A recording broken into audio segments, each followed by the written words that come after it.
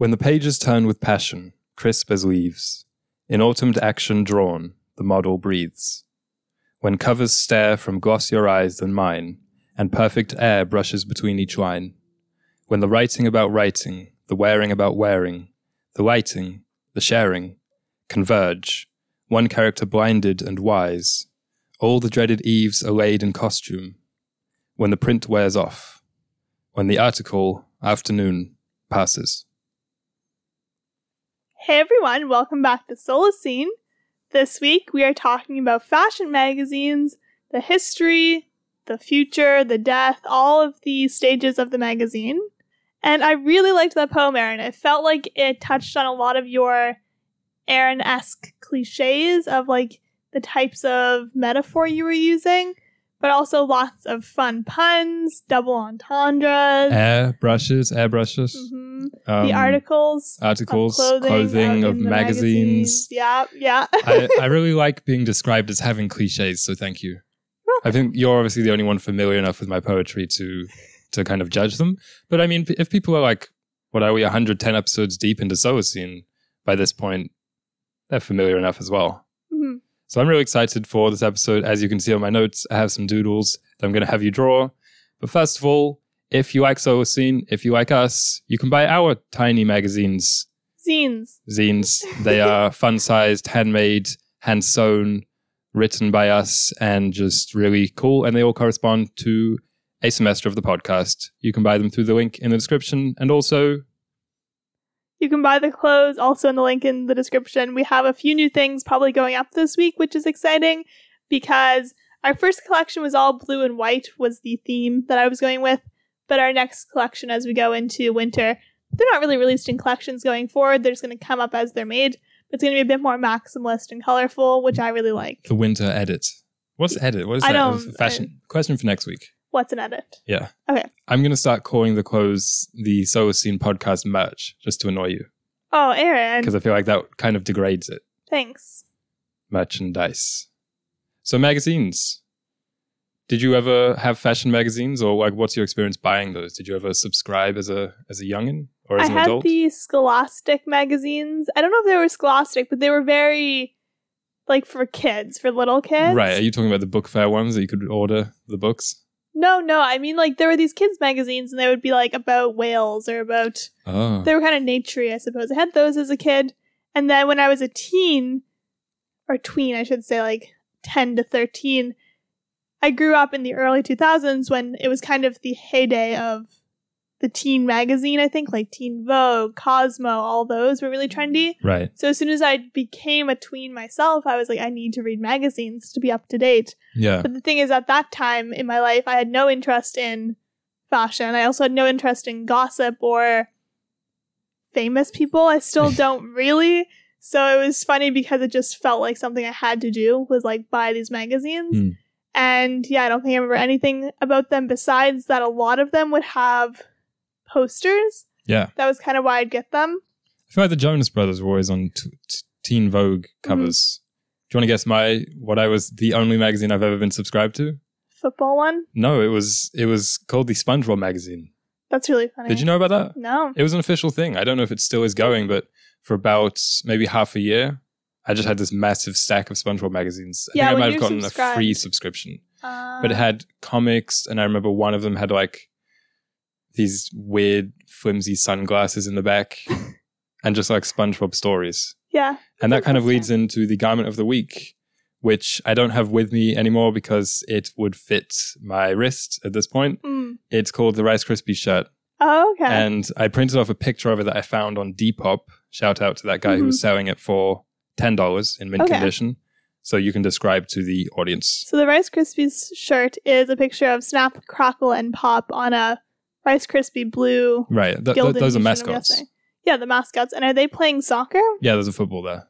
Obviously, Aaron only wears football-associated merchandise, so it's Snap, Crackle, and Pop playing soccer. Right. You called it Gildan, though. It was actually an Adidas, collab. That's why it was so weird. And I'm assuming, did it come out of the cereal box? It came out of a cereal box. Yeah. That's why I kind of am associating it with magazines, because similar shape. Yeah. Rectangular. And one could argue maybe similar contents. Yeah, I Sugary, vapid. Like the contents from a magazine is similar maybe to that from a box of Rice Krispies or indeed Lucky Charms. This was a threefold. You know how the cereal boxes, they all belong to the same company? Like Kellogg's, I think Rice Krispies is Kellogg's. Yeah. So often they'll be like, oh, you collect them all. Yeah. Like different items from each one. There was the blue Rice Krispies shirt. There was, I think, an orange Fruit Loop shirt. Mm-hmm. And maybe also a Frosted Flakes one. There was this other kid in my 4th grade class called Donovan who had the orange shirt. So did it come in the box or did you have to mail in for it? Mailed in for it. Yeah. Because the only thing that we have from a cereal box right now is spoons, and they came in the box, which is Shout out to those really cool cool spoons. They change color with the milk. This is the content people are here for. But I like this tie-in. It's a good idea because that is a big part of magazines, especially in the later years of the magazines, is getting like a perfume sample. I remember getting really excited when I'd see one of those. I just like free things, but obviously when you buy a magazine, it's not free. Like you're paying $8 for it. So whatever you get, you're paying for, especially because magazines are so cheap to produce. And then you look at the actual prices of them, because in the last few years, there have been a few magazines that I wanted when they were like really famous cover shoots done for them. There was the Harry Styles Vogue one a while back, and also there was what was it? I want to say it was the Florence Pugh one, because you know how those two are like my favorite people, actors or whatever. Yeah, it's creepy. There were 2 of like Vogue shoots that each of them did, and I kind of wanted the Vogue magazine, but it was like $25 or something because it was a special edition. And it's like this, like you can get a hardcover book for this. Yeah. So like, why is it so expensive? But we'll get to that, I think. So magazines, what's the history of them, Alicia? Solacene, for those who perhaps it's your first episode, is our word for the beautiful, sustainable, tactile future. I feel like we should say that at the start of each podcast. Yeah, because we do use it as an adjective quite a lot. We're like, that's really Solacene. Yeah. And people listening are like, are they... Is that the new fetch? What are they trying to make happen here? But I mean, I would love to think that people who listen to the show, that's a part of their lexicon. Like they'll see someone riding a bike while... What would be the most Solacene image? Riding a bike while like drinking a homemade, locally grown smoothie while also... listening to like the radio. Listening to the radio and maybe talking to somebody else on a tandem bike. Yeah. Tandem bikes are very Solacene. It's true. And also wearing one of the gilets. Yeah. And reading a zine. It's not very safe, but it is very Solacene. So Solacene is our name for like what comes after the Anthropocene, when everything is perfect. Mm-hmm. But we're going to start by talking a little bit about the past. Take it away. Thank you. So the history of magazines, I had this hunch that it was going to be interesting. The history of a lot of things, it's like, no, it was. It was actually interesting for once.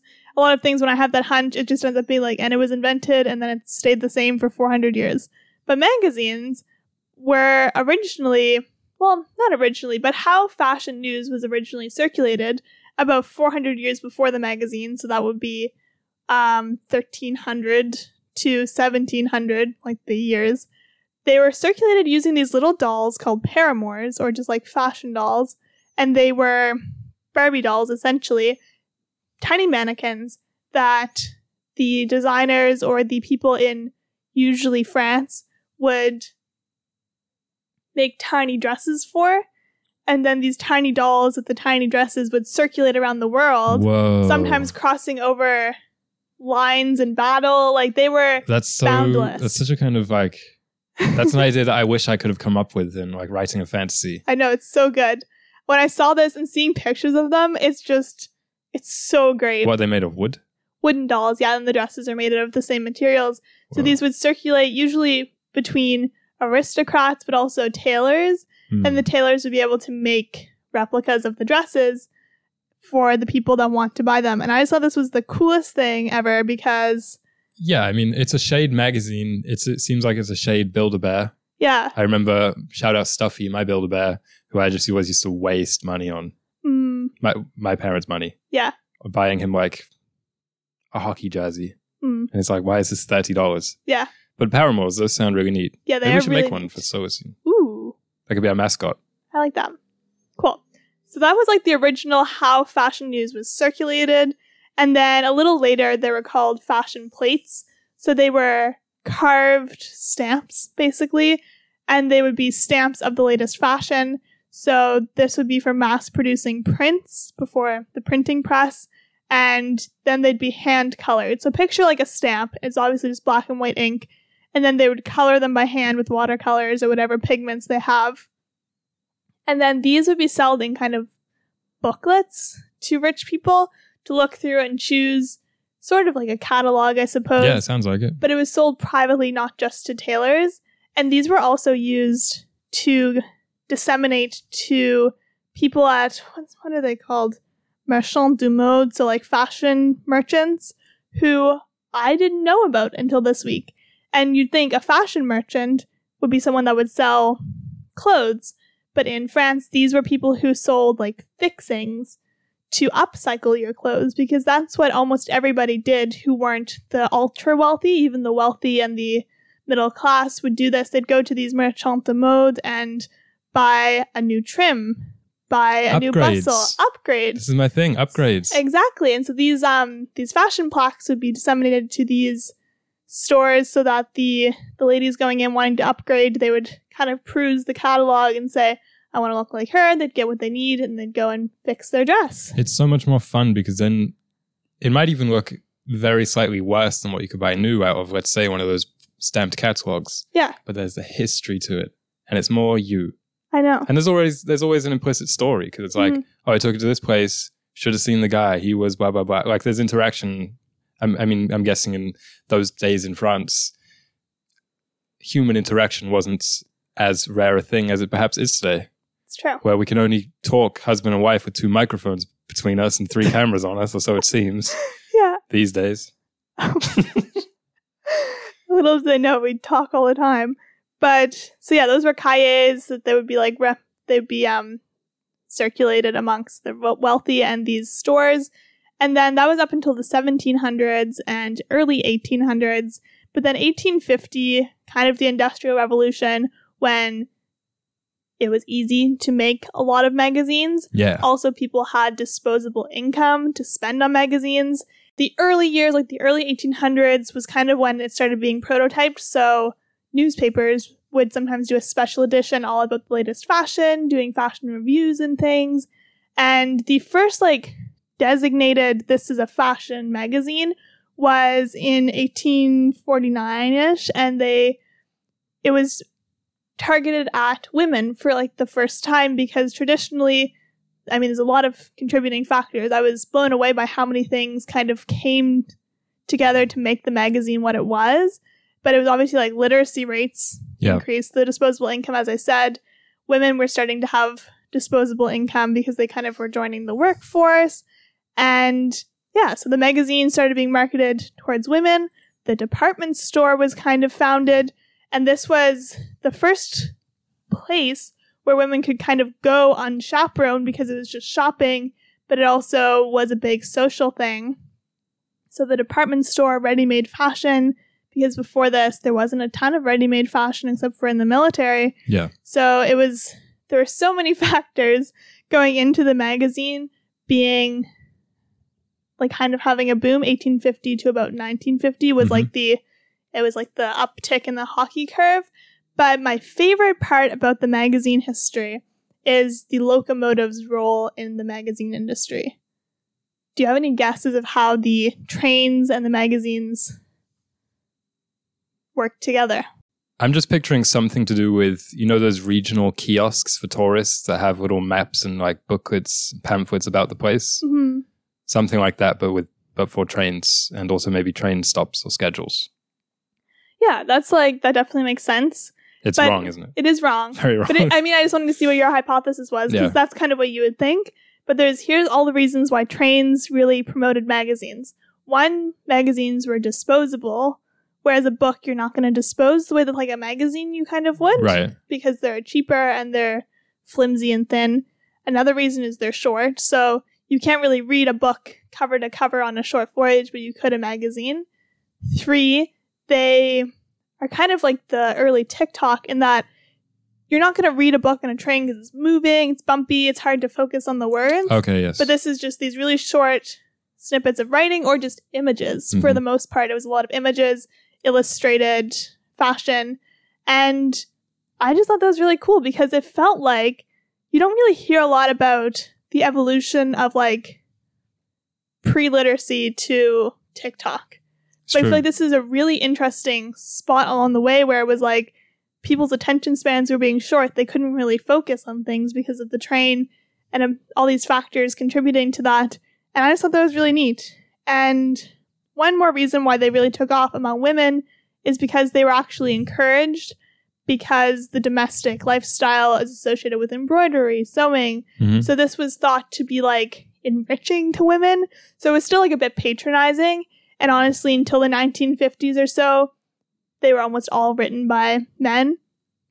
But then in the 50s and kind of post women's rights, post World War II, women started to actually have roles. And a lot of famous female writers got their start in women's magazines because they'd have trouble publishing publishing houses. But like Agatha Christie in the 1900s, like early 1900s, published 94 short stories in a women's magazine. And all these women, kind of had their start because it was a platform for them.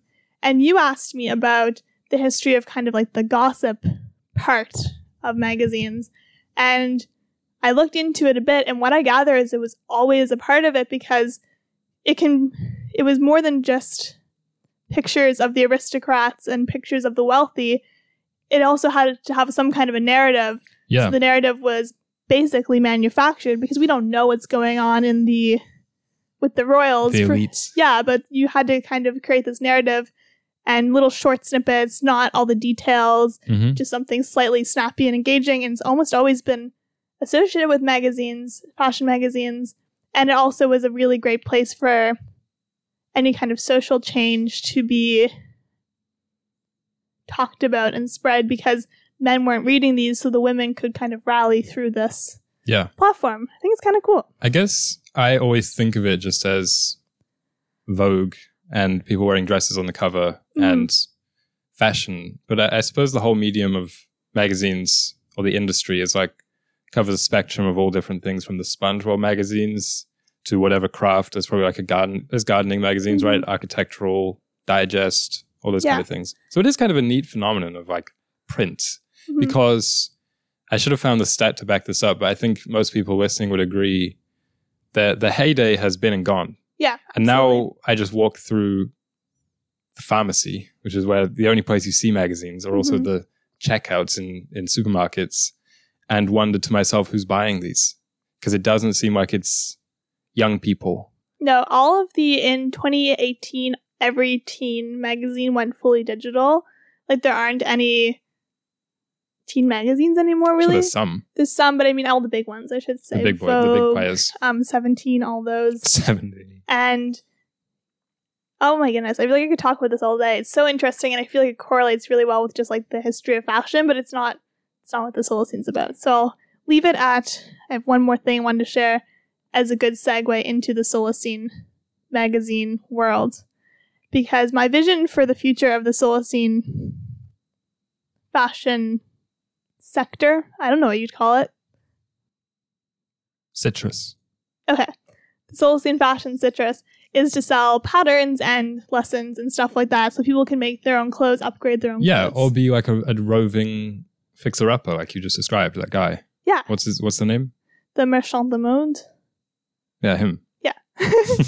And when fashion magazines in like the mid-17th century took off, people stopped kind of making their own clothes because ready-made was a thing, but it was also now associated with like status of like having someone else make your clothes or having a designer make your clothes.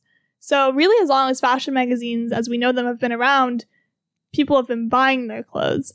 But even for the first 100 years or so of them, like 17th century to 19th century, so this is 200 years, a lot of them still featured patterns or like ways to make your clothes. And I think that's really great. And there were always tiers to magazines. So like the more bougie ones didn't have patterns because they were all marketing towards the rich. Yeah. But the ones for the middle class all had these cool ways of like making your own clothes, how to like steal the look. And I think the Solacine will really, really lean into that for the fashion magazines. And fashion media in general of like how to get this look or how to be inspired by this, not promoting buying it. Yeah. Like a picture of our cartoon Paramore doll mascot. Yeah. And it says, steal his look. Yeah, exactly. Not buy this from us. It'll be do this yourself. So anyway, look at these little things I drew. Okay. When you're looking at it on the left, that will be like current day. And first just describe that. That's kind of like the magazine. Current day to like 10 to 15 years ago, let's say. Okay. So we have a Vogue magazine, big Vogue word at the top. Big Vogue word at the top. Person, celebrity in the middle, very prominent. Looks like starfish. Whole body celebrity. And then at the bottom, it's a little catch your attention. Headline. Celebrity story. Right. How Harry Styles lost 15 pounds for his exactly. last tour, whatever. Sure. And then on the right, this is what I think is current big deal. So the portrait magazine has become the landscape. The landscape read for YouTube. The YouTube video. With just a normal everyday person on the cover. Yep. And a normal person life thing is the title of the video. Title of the YouTube video. Because here's my kind of like sociological report for this week. People like watching fashion vlogs now. Young people. Yeah. The people who I say aren't buying magazines more than they like buying Vogue. Mm-hmm. And I don't think it's a medium thing. People might say, well, no one's buying print anymore. Actually, young people read a lot of books. Mm-hmm. Like print book sales, book talk, all that kind of stuff. Very in. The proof of this is that the digital migration of those magazine platforms, your Vogue.com or like your newspapers, your NewYorkTimes.com or whatever, those don't get anywhere near as much traffic as the magazines did. Mm-hmm. So it's not about a digital versus print thing. It's just about, in my opinion, people don't like that big word on the top, that big organization word at the top, because it's like, what's Vogue? I don't know what that is. There are some that survive, but mostly as kind of a legacy thing where they like their name has taken on something else bigger. Yeah. But for the most part, I think people much rather when it just says someone's name. Like all the people you follow on YouTube. Yeah, definitely. Jenna Phipps. Shout out. People like first and last name that just sounds like your average girl next door. We'll say girl because they're usually women. And they don't really, I don't know if it's a distrust thing with Vogue or Harvard or the Democratic Party. Like it's all the same, I think, that people are moving away from these big organizations where we kind of look at it and say, we have the immediate opinion that they're just trying to sell us something and it will be overpriced and more in their best interest than in ours. It's what you talked about last week with the affiliate marketing, influencer marketing. People are more likely to trust the person who they think of as their friend rather than a supermodel or even more than that, a big, faceless organization. And I mean, there's a lot that we could talk about, like the shift from reading to watching and from celebrities, let's say in the traditional sense, to people that we make celebrities out of nothing. Take who's the girl whose house tour we watched? Emma Chamberlain. I feel like she's a prime example. Never watched any of her videos, but I imagine it's normal person life thing. Yeah. Because she's like, look guys, I'm normal. I'm normal. And then whatever happens after that, that's almost beside the point. And I think it's like there's pros and cons to this. One thing is that I actually think with this new way, it's a lot easier to form those parasocial relationships than if it's a massive celebrity. So that's something that's probably a con about it. You know what I mean? Like it's a lot easier to be like, oh, Emma. Yeah. She's my friend rather than, oh, I can't even name a supermodel. Heidi Klum comes to mind, yeah, but Heidi that's probably Klum. from like 30 years. No, but you know what I mean? Like Emma's IG followers feel closer to Emma than Heidi Klum's fans ever did. Mm-hmm. It's like that, even if you watched every single episode of AGT. Yeah. Except those seasons when she wasn't on it randomly. It's true. Out of protest because she wasn't on. But I think, the new way, it kind of, this is getting a little bit off the question, but it puts even less emphasis on the clothes as well. Because the old way, celebrities on the magazine cover, it almost reduces them to a model or a mannequin or a paramour, as you would say. Maybe that's, that word is more like more fitting even than I first thought. But the new way is just like the clothes are secondary. Look, Emma's doing her laundry. Yeah, exactly. I mean, as someone who kind of works in the industry part-time, it's when you see a brand reaching out for like a collaboration, it's like, oh, just integrate it naturally. Just do your video and then have it in the background. Yeah. Kind of like they used to be in like product placement in movies. It's a lot more subliminal. Whereas if there's the Met Gala, this is like the only time you kind of see all these designers kind of trotted out, and they choose a celebrity to be their model, basically. And each designer has a celebrity. It seems very formal in how it's laid out. And that's a very old fashion thing, it seems. Like, it doesn't seem like that's actually going to sell anything for Louis Vuitton to have a famous person wearing it. It's more just kind of insular. Yeah, but that's what I was saying. Like, any designer at the Met Gala, they have, like, they'll be fine because their name means something. Like, that's why I mean the big legacy brands like Louis Vuitton or whatever. But I don't think people feel the same way about newer brands or newer designers, let's say. So this brings us to some notes on In the Solacene, fashion magazines in the beautiful, sustainable, tactile future. And it's kind of like a threefold thing where we had this magazine, and then I had this YouTube thumbnail, and then it's like this, what's next? Yeah. Well, as I kind of mentioned with all the different genres of magazines pertaining to every different hobby or industry, it's such a spectrum of print in the Solacene and now that it's hard to define exactly it will be like this, because I think that variety is the spice of life. And we have our zines. Yeah. So that's one example of something that's really neat. I think that there are probably some more general lessons that can be taken from those, like the fact that they are slowly made. Like, we don't put out a zine every week. And even if we could, we wouldn't, because it's not necessarily always the best thing just to bombard your audience or yourself with information. I was talking to you about this yesterday, how newspapers originally were intended and popular because this is the fastest way that we can distribute information, news. And now I think that they should come back because it's a much slower way of distributing and processing news than is 24/7 following Twitter or watching CNN. And I think that slowness is good for people, and that's, you know, if you can't wait 24 hours or a week for it, it's probably... It's not pertinent to you. It's not that pertinent. And it's like, if it was pertinent, you should know from your senses. Yeah. Like, for instance, a weather warning. It's like, you should know about that. And if you can't read the skies very well or read the atmosphere, you should have your fisherman friend who can tell you. Also with the zines, the tactility of it. How do you feel about that glossy magazine paper? They have that very distinctive sheen to them, right? Yeah, I don't mind it. They go through something called a super calendar.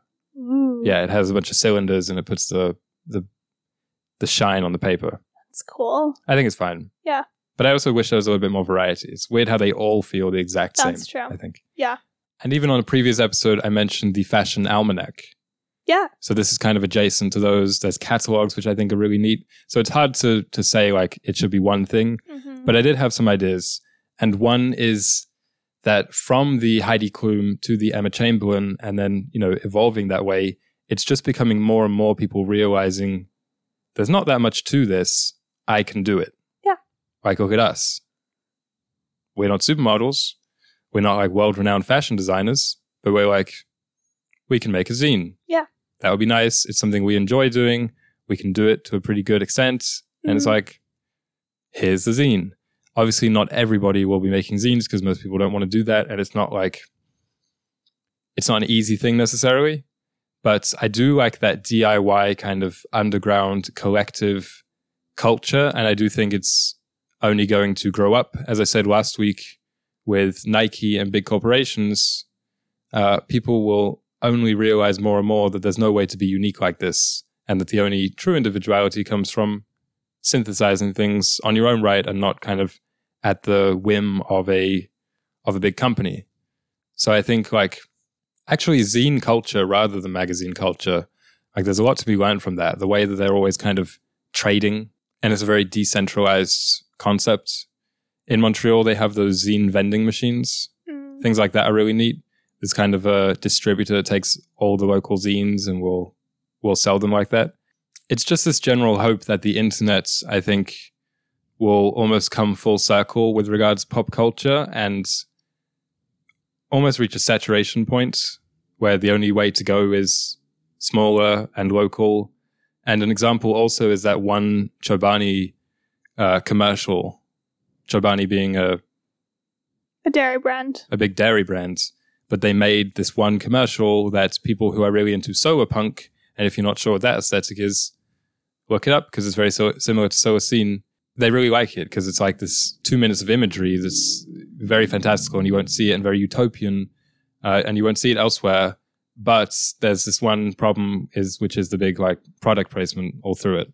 Yeah, that was like my first thought I had about magazines in the Solar Scene, was that they would be a lot slower and a lot more local, because I was really shocked to find out that there's no magazines, like no major fashion magazines that just come out once a month, 12 times a year.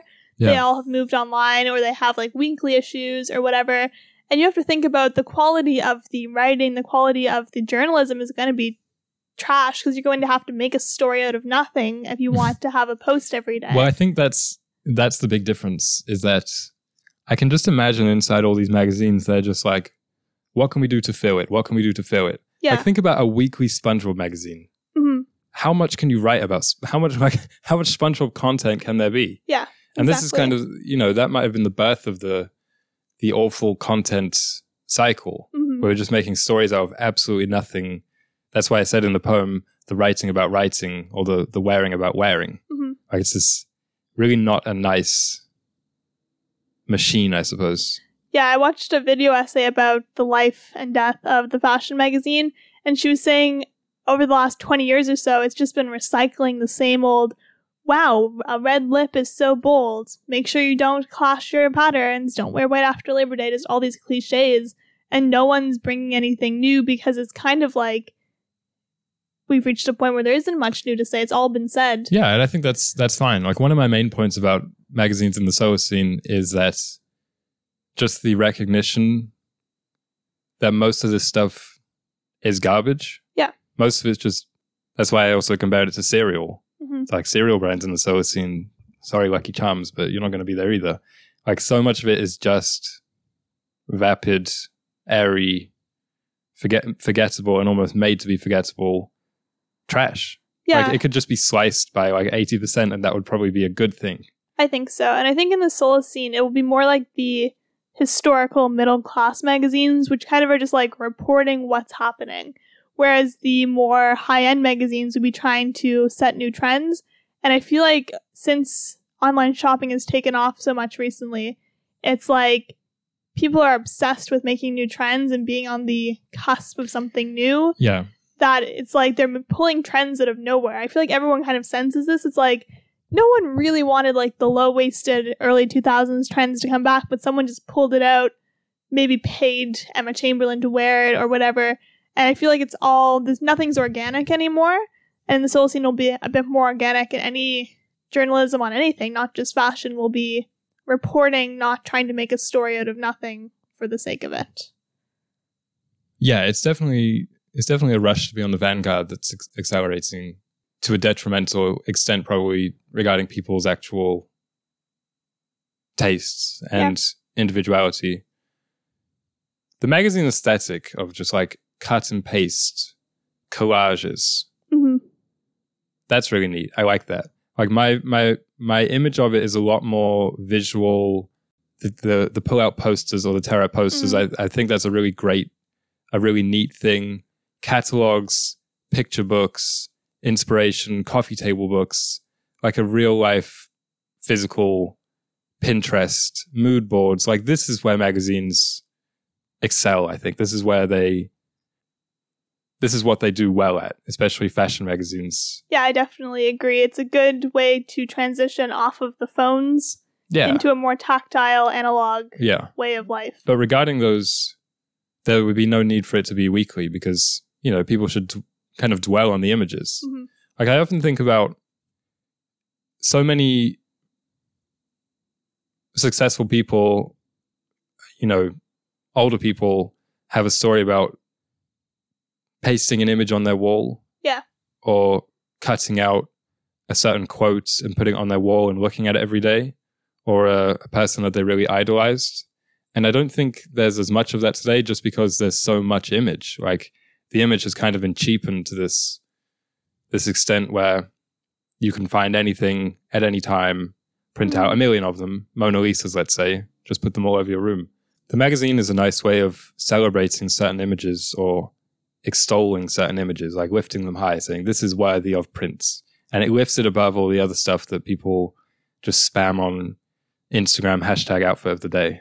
Yeah. And I think as you were saying with like the zine culture, we can find a way of like bringing value to them because it's easy for them to be disposable. It's part of why they were invented, so flimsy, so poorly printed. But they could be a bit more high-end in their manufacturing, but people will trade them and swap them. Yeah. And maybe you don't get the news, in air quotes, for 3 months or something because you were waiting for your friend to finish reading it and then their friend.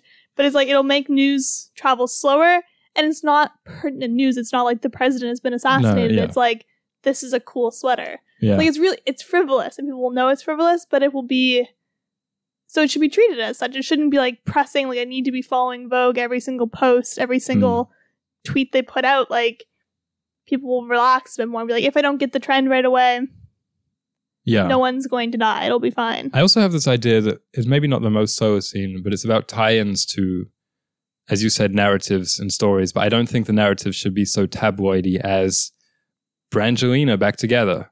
I really like the idea of tying it into the stories that we already love. So this might look like comics in newspapers, the funny pages, or we just watched Once Upon a Time in Hollywood this week, rewatched, should I say, and there's a novelization of that I think is, I like when things have other elements. There was a film out last year called Nope, the big Jordan Peele film, that had a tie-in clothesline.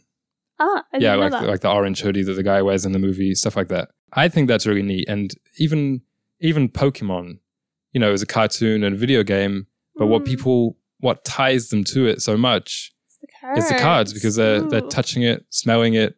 They have more of a connection to Pikachu and Charizard than they would to, say, new cartoons.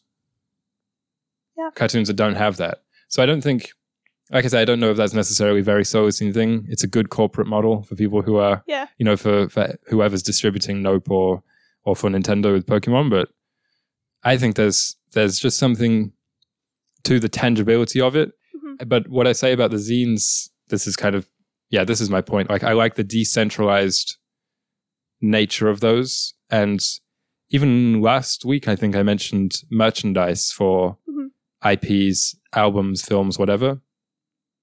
One of our favorite bands, Vampire Weekend, I think they do have official merch, but they also really celebrate and try and, in a way, recognize and promote bootleg merch. Yeah. Like they're always kind of talking about that and like encouraging their fans to buy it, which I always thought was such a neat, like if it has a typo or something, like that's such a neat kind of prospect. Yeah, it's kind of fun.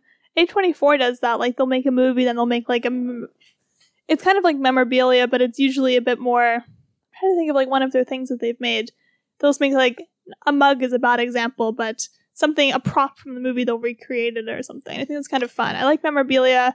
I feel that's kind of what we try to do with the clothing line and zines of like... The merch, the podcast merch. It's not just merch. It's not just like a traditional t-shirt. It's trying to be truly inspired by like the message that the art is promoting. I think that's really cool. Yeah, I had two more points. One is about ads, because magazines are, probably 103% ads? I think like it's genuinely like they're 90% and ads. Even when they don't look like ads, they're ads, right?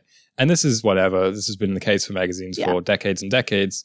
But my one point that I mentioned last week also, make the ads look nice. It's like someone's buying this. They don't want to be subject to this hideous ad for like Ozempic. Is that the name for that drug? I don't know, but it's close enough. Yeah, People know what you mean.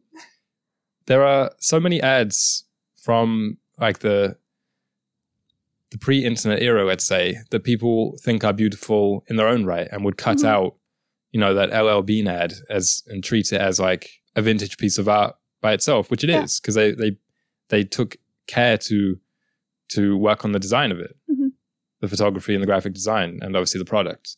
But now it's just like, let's just spam it out and make it look hideous on a white background. Yeah. So I think, it's not like in the Solacene where you'd say, there's no ads in these. There are, but let's make them look nice. Yeah. I think that would be the way to go. And then my final point is take me somewhere new. Because so many magazines, it's like, here's what's trending. And the problem is, I can see that. You know what I mean? Like, why are you telling me what's trending here? Yeah. About what's cool this summer in Montreal? That's the one thing that I do know. Yeah. So I feel like, and this also goes about globalization and making the world big again. Maybe we can talk about that from the fashion point of view next week. That's a really good idea, yeah. Is tell me, what's happening in Bangladesh. I feel like that would be neater and more interesting. Or even just tell me about some different style. Be like the Goth magazine, even when Goth isn't trending. Be like the 2014 magazine. Or here's an idea for a magazine. So our October 2023 issue is going to be set in October 2013. We're always like 10 years behind the times. Yeah. Like something like that would be such a neat prospect. That is really, really cool. Let alone 2033, which is kind of what we're trying to do with the podcast. GQ, you know what that stands for? Gentleman's something. I think it's like Gentleman's Quotient or Quarterly. Yeah. But anyway, so I think it's like the one big men's magazine. Yeah. But now it's mostly online. Yeah. At least, I went through a phase of reading it. And the problem is it did this pivot where it used to be about crispy stuff. Like, the traditions of suits and tailoring and all that kind of stuff, which is not exactly right up my alley. No. But now it's just like, here's what's happening now. Yeah. And it's like, but you were this thing, and it would be more interesting because it's different, and it's not what we can already see. Yeah. But anyway, those are kind of my points. Or be like the ancient Rome fashion magazine. Yeah. If we make a fashion zine, we should do it. Yeah, the fashion of 2030, just make it all like that. Have like a model. Yeah, like make up our model. Yeah. I think that's really fun. Gimbalina. Just one name. Gender neutral. That's actually such a good name. I like it. Yeah, I think because with magazines, it was early on, it was very general. Like all magazines would just be kind of like the New York Times there's a fashion column, there's a news column, a business one. And then it got super specific where there was the SpongeBob magazine, the photography one, and not just photography, but like photography for people living in this one area. Yeah. Now it's kind of gone back to more general. Everyone's just a bit... Yeah, but that kind of sucks. Yeah, so I think in the Solacene, it'd be more specific because then you're getting what you want. It's easier for marketing. You're not going to be bombarded with ads of stuff completely unrelated to what you want. And yeah, I think it's cool. Also, one final note, not so much to do with magazines, but just like a PSA? Yeah, public service announcement. Celebrities don't dress themselves. Yeah, that's a PSA. Don't act like they're like the style icons. I mean, maybe they wear it well. That's them being models. Yeah. Because they're usually celebrities, speaking actors and music because they look nice. Yeah. But they have stylists. Whereas you and I, the common folk, look at us. Monochrome day. Yeah, monochrome black, day. I'm wearing all beige. Beige, black. Check it out on YouTube. It's wild stuff over here. Solacene podcast on YouTube. One final question of the day. We're going to rank the most Solacene sport uniforms. We thought it'd be a fun way to close the episode. I have 4 things really. Okay. So I'll start with my honorable mention. Okay. Which is horse. Equestrianism. Yeah. Horse racing, polo. I also had fencing in here. Okay, I like this. I feel like fencing has something to do with horses, right? Yeah. Jousting, I guess. There's just something so unattainable and elitist about that. It's so, like, you can't, I feel like I couldn't even watch it unless I was wearing Ralph Lauren. Yeah. That's so funny, actually. I like that. But I think it's fun to have those. I think it's fun to aspire. I think it's a good thing to aspire. I mean, we can talk about, like, discrimination. It's not like people on the horses should be disdainful of us who are trying to peek through the fences because we're not allowed in because we don't have our proper clothing. But I do think it's neat to look up sometimes. Yeah. So fencing, whatever. And then my 3 weren't really in order because it's just, whatever. But 1 is tennis, which we spoke about before. We said it's very neat because the outfits are, for the high-level athletes, designed in conjunction with the court colors. Mhm. And that's something that we don't think about enough. I'll call it tennis theory, Okay. which is that what you're wearing is actually only half of it. It's also what you're around. So it's like, he wears this one thing. It may look very different if he's at the French Open on red clay versus at the US Open on dark blue hard court versus at Wimbledon on grass, where obviously he has to wear white. And secondary to that, I like how the racket, I'm counting that as part of their uniform, is kind of like this cyborg-like extension of their hand. That's really neat. Yeah. And then thirdly, how do they run around with tennis balls in their shorts? Yeah. Tennis was what I chose to talk about because of all the reasons you said. I think it's cool because the outfits are really practical. Like, yeah, there's pockets. Yeah, what's with They're that? like carrying stuff around. They wear jewelry. It's like, what is this?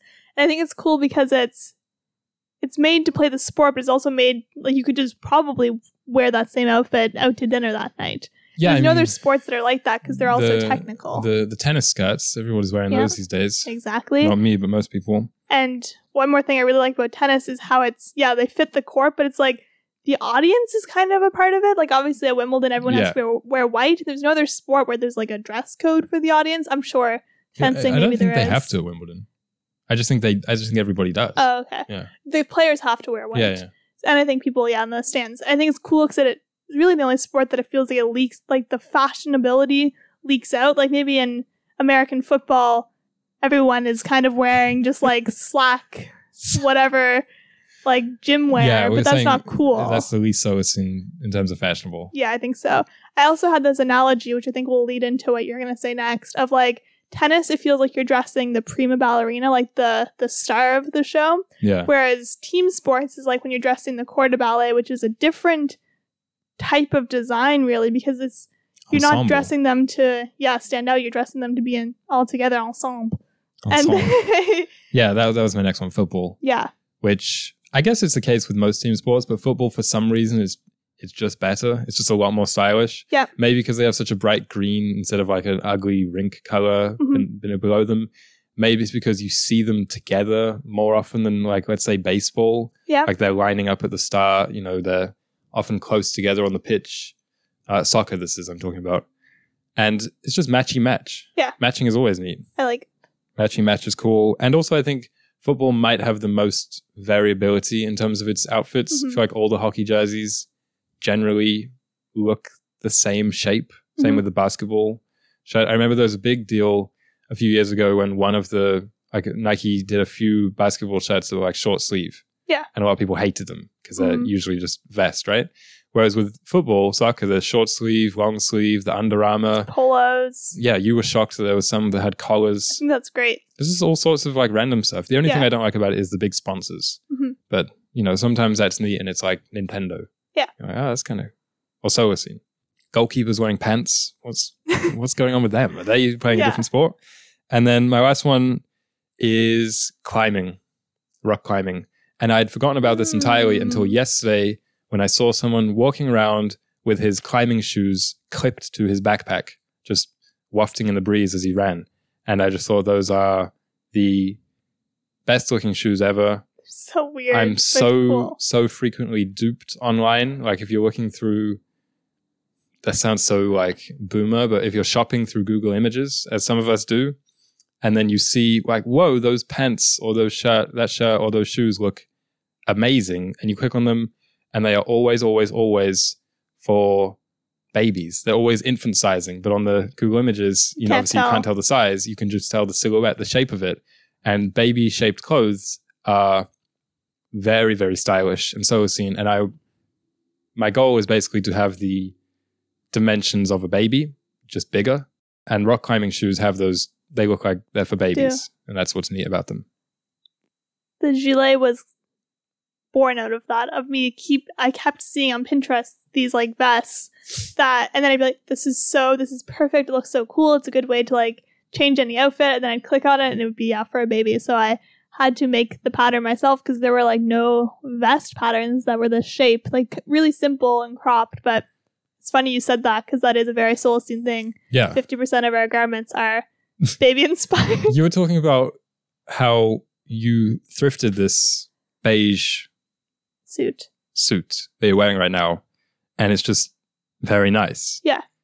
And I was kind of joking that men's clothes at thrift stores are just like ragged, old, like Walmart t-shirts and stuff. Yeah. But I feel like it kind of goes infants, women, men's in terms of the style hierarchy. I agree.